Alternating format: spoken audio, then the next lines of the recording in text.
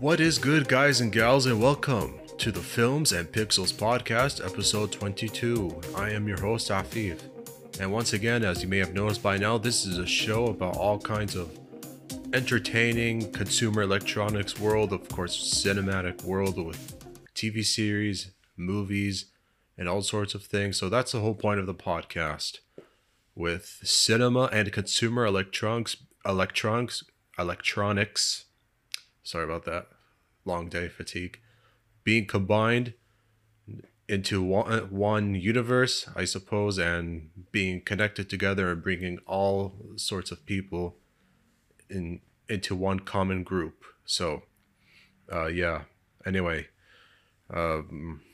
regarding the topics, there's some stuff that came to mind. I was just thinking about something about an NGL app that was trending over the last 2 weeks that caught my attention and made me worried. I want to talk about it. Also, the hype surrounding the Aya Neo device. You may be aware of it, but if you don't, I'll talk about it. Why I'm concerned about TikTok's growing revenue. It is getting higher, but it's something that has made me concerned. Plus, a couple of former Sony gaming developers making a new studio with an NFT game that I'll mention. And also, for the first time on this podcast, I'm going to be doing something a little bit new, a little bit different, reviewing a music album. In fact, I'm going to be reviewing Drake's new album, Honestly, Nevermind. So, after listening to it for the last 2 weeks, I've gathered some thoughts on it. And I just wanted to give my thoughts on it, what I liked. Most of the things I liked, a few things I didn't like, but I'll talk about that. So again, if you haven't done so before, please feel free to leave a comment in the comment section below. Subscribe to an independent channel like this. It really helps a lot. Much appreciated. It means a lot. A small boost from you really makes a big difference.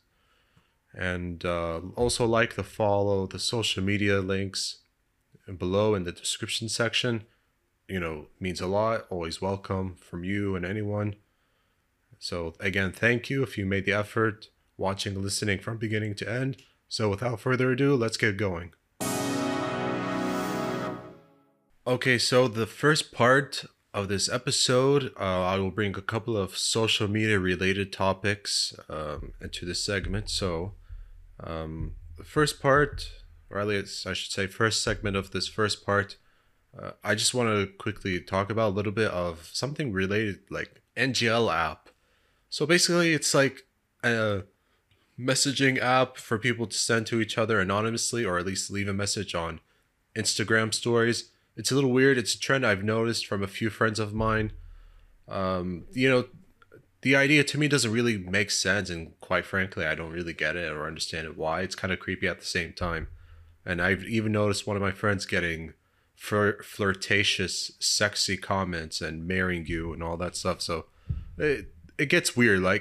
To me, it just encourages a lot of unexpected anonymous creepiness, I should say, all at the same time. I just think it may be a trend, at least maybe at the moment, but I think it'll turn to some fad that will go away soon, and I kind of hope so. I don't really see what the point of it is, and I don't think there's going to be any long-term sustainability, since it'll just catch the attention of parents eventually, because of kids that are going to be using Instagram even before 18. And they think it's going to be funny and cool, having an NGL app. And, I think really more danger will come out of it. Again, I'm not a parent, so I don't care or know or understand, but I just don't see anything good coming out of it. And this will leave plenty of women, to be very much vulnerable to stalkers who open their Instagram accounts publicly. And,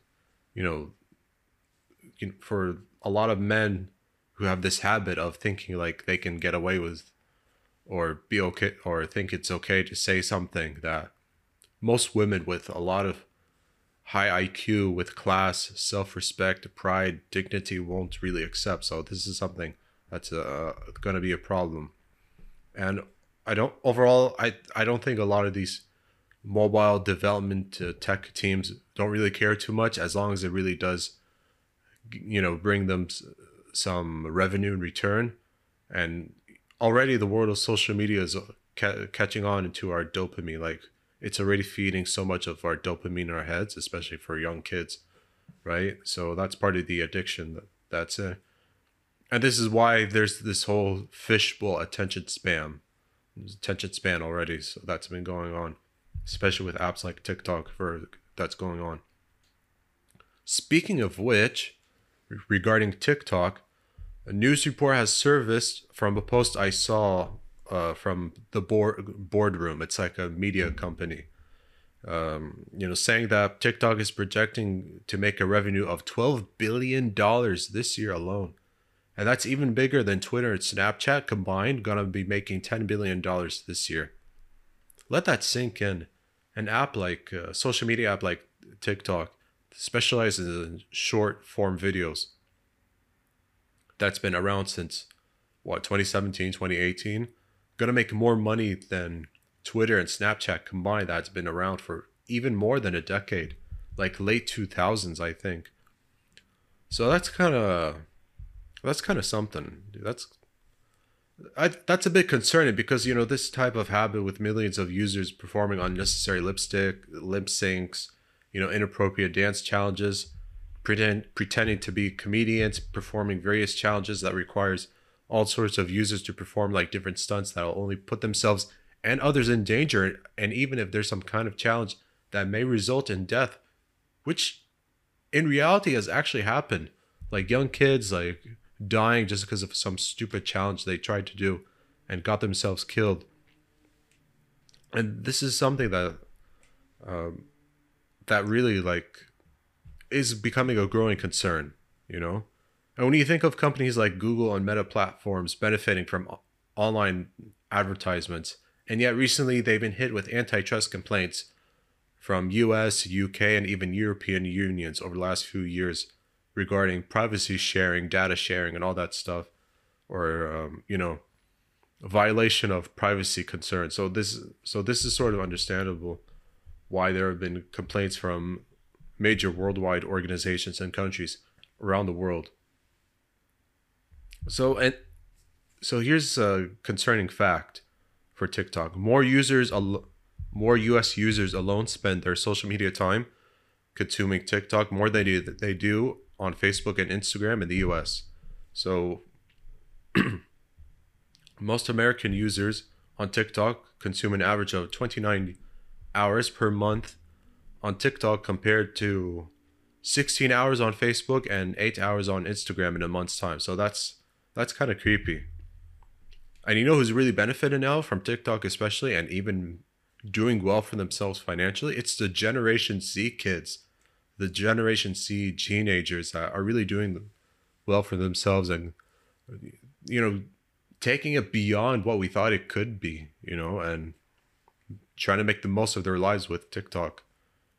It's not something that I like, but whatever. At least they're rolling with it. However, they make a little bit of money off of it, whatever. At least it'll work. But I don't like how it's a good idea to do some kind of stupid prank or dance moves, and in reality, sorry to say, they don't really have any talent.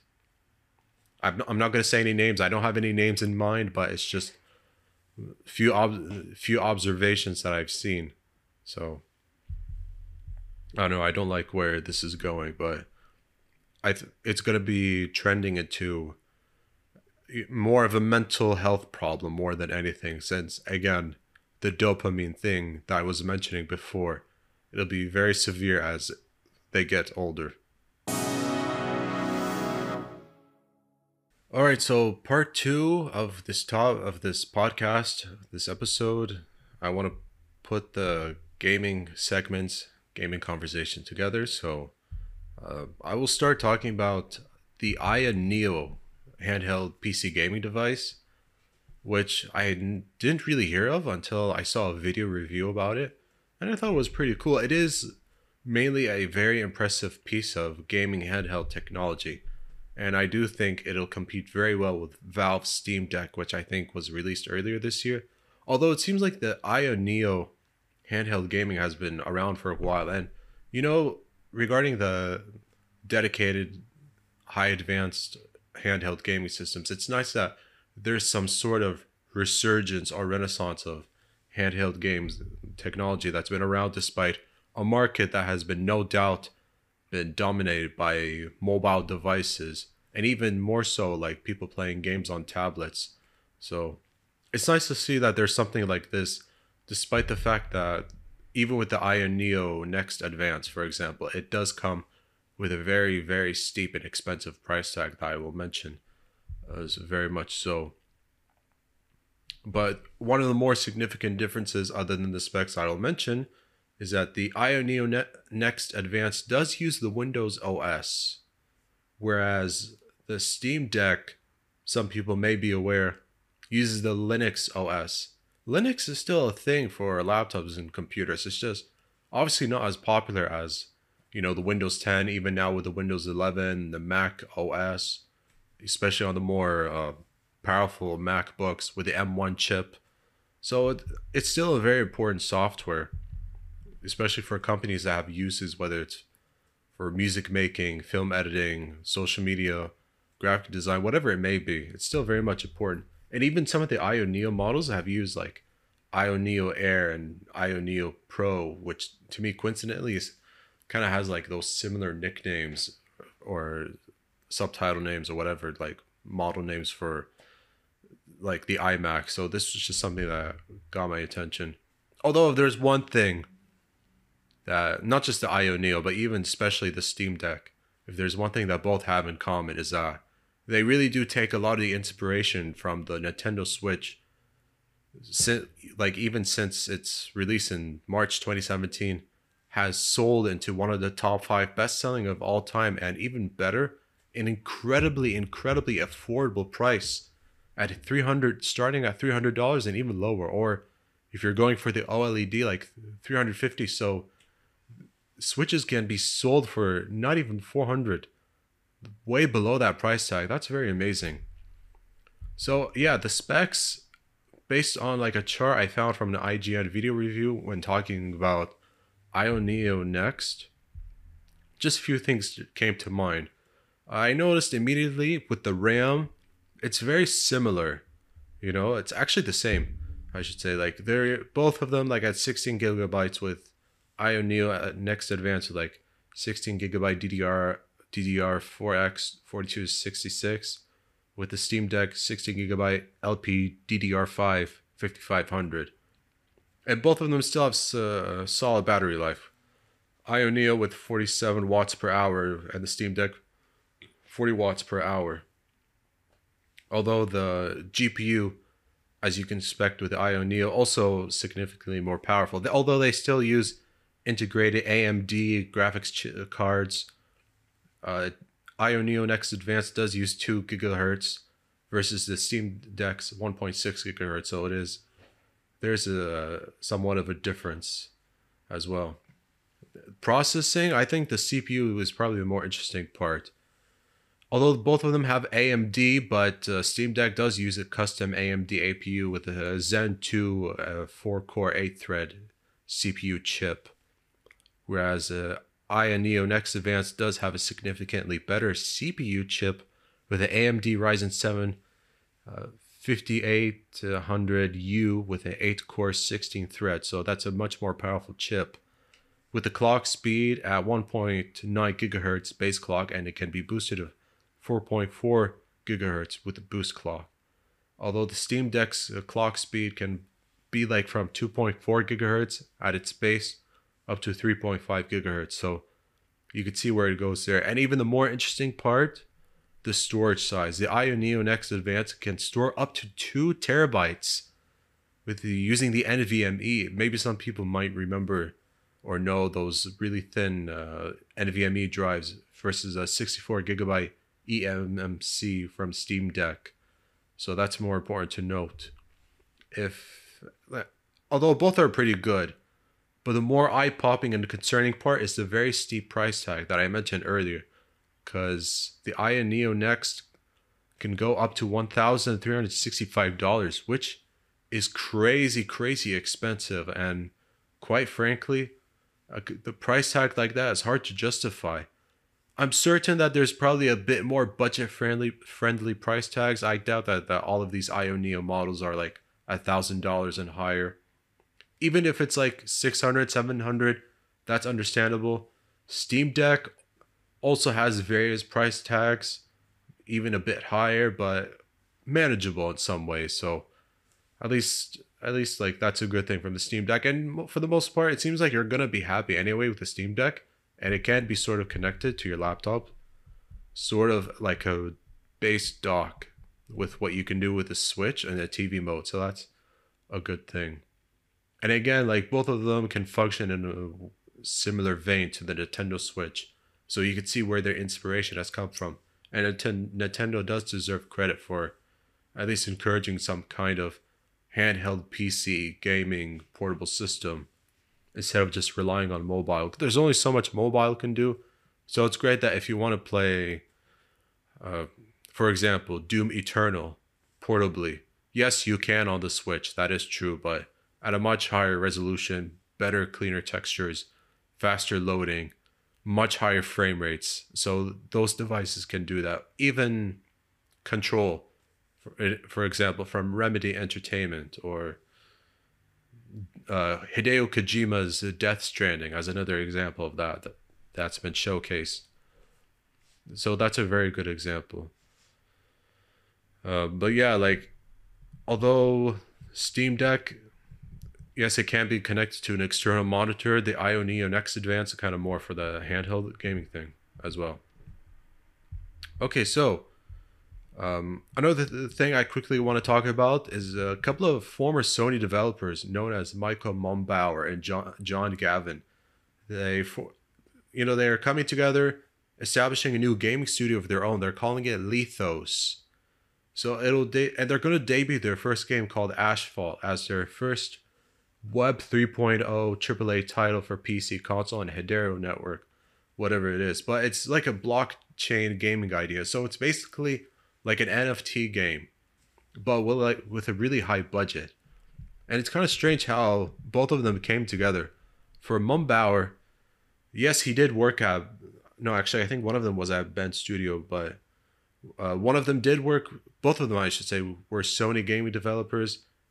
Mumbauer was a founder of That's No Moon gaming company and left less than a year later. But as for John Garvin, he was a creative developer for a couple of Sony games at Bend, I think Siphon Filter. I don't think Days Gone was one of them, but something else as well. He was fired for I don't know how long for being a disruptive personality. He did admit in an IGN podcast interview that he did have a lot of heated arguments, and he blames himself for not being a people's person, so I'm sure he's grown from that. But Asphalt, for as long as we know, is just described as like an open world game set in a ravaged land by global warming, mysterious energy fields, and wearing enclaves. But it does have a narrative driven single player, so that's a good thing. But it will evolve into like a PvP and PvE kind of game, and be part of the Hedera network, which is like a blockchain system that allows players to build. So I sell and trade with exclusivity being a focus. So again, how the NFT gaming stuff can be integrated together, I don't know. It doesn't make sense to me. But whatever. Even like with scavenging elements and even discovering NFTs in the game. So that's kind of weird. They tend to work together more than just on video game and cinematic entertainment gaming studio sort of thing. So they've known each other for a couple of decades. I do have a quote, but don't want to go through it. They've known each other for a couple of decades, and they're taking this chance really to just create something new and exciting together, and that's good for them. It's kind of like a bringing back the band together sort of style of two people that have a friendship, know each other well, and want to do something special. So I think that's really good.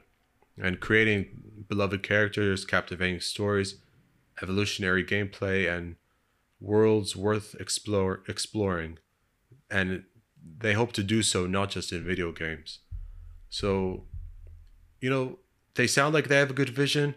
If they can take a lot of good things from here to wherever it can go, great. The only thing I'm worried about is the heavy use of microtransactions for an NFT type game. I really don't know other gaming companies like maybe Sega and Square Enix, there was talk of them maybe getting themselves involved in any sort of NFT gaming integration, gaming systems, whatever it may be. But I'm not sure if it'll go beyond that.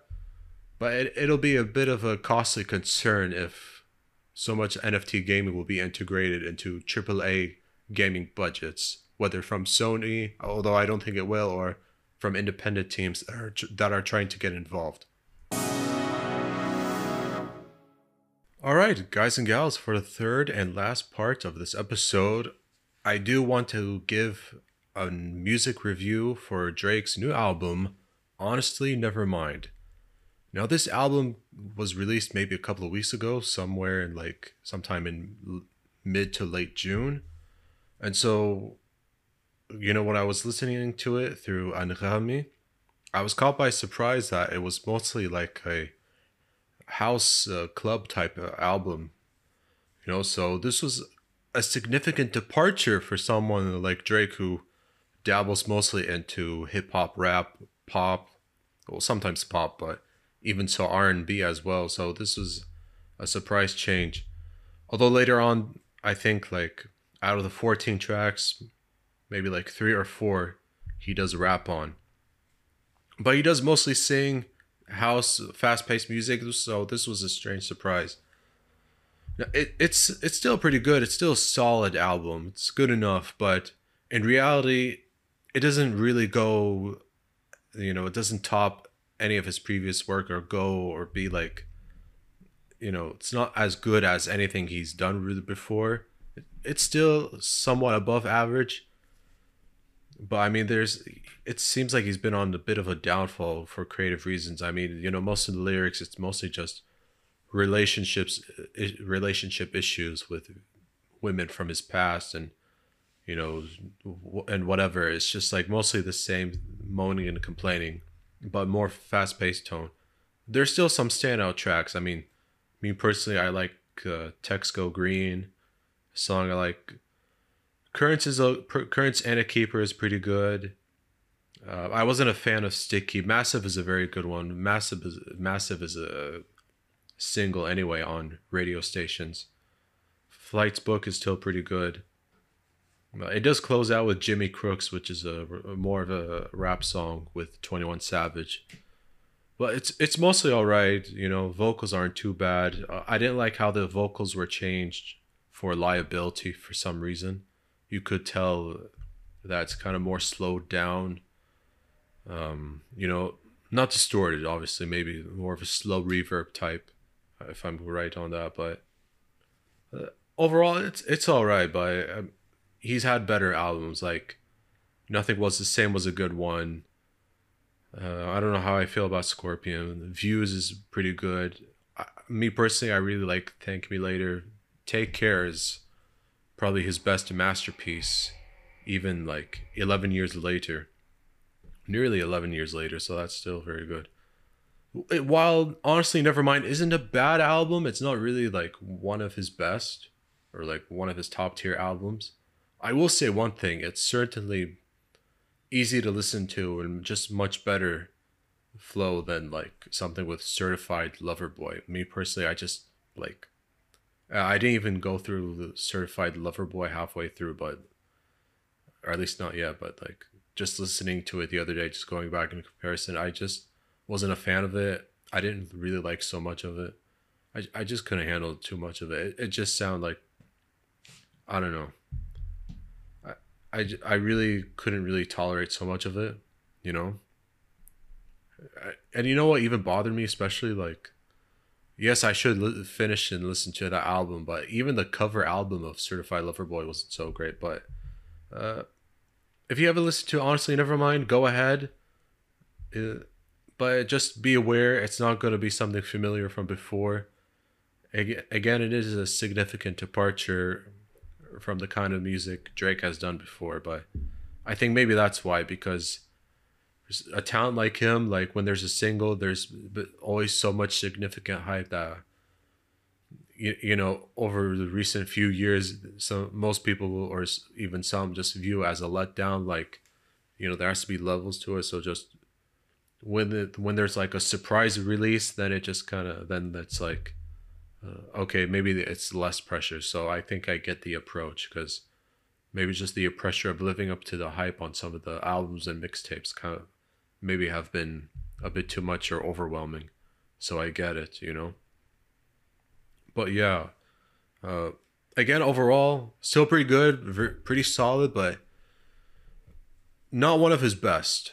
Somewhat average. It's still good enough. You get what I mean? But his earlier albums, his earlier records, much better than this one. So I think the reaction online, I think people are overdoing it with the trash comments and the hate on it or whatever it is. I think maybe it's a bit pushing too far with some of the reaction, some of the feelings towards it.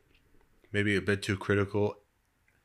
In a way, it's warranted and I understand, but I do think it's a bit too harsh as well. So yeah, I've listened to the album more than once, and I haven't been too disappointed, even though it's not like, the best quality in a way. Not his best work, but it's still very passable and I can certainly go through it. Like even something like More Life from 2017 wasn't too bad either, Still More Life better than that one. So yeah. I'd say go listen to it. You might be surprised that's not what you expected, but still very tolerable.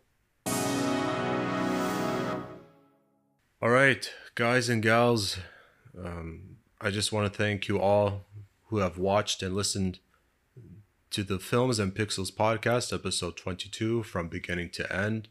Again, I want to thank everyone who has stood by from the beginning to the end of this episode. It means a lot.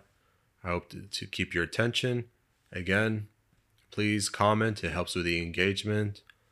Like this video. Also follow the social media pages. Really means a lot. Very much appreciate it. Subscribe to an independent channel like this one.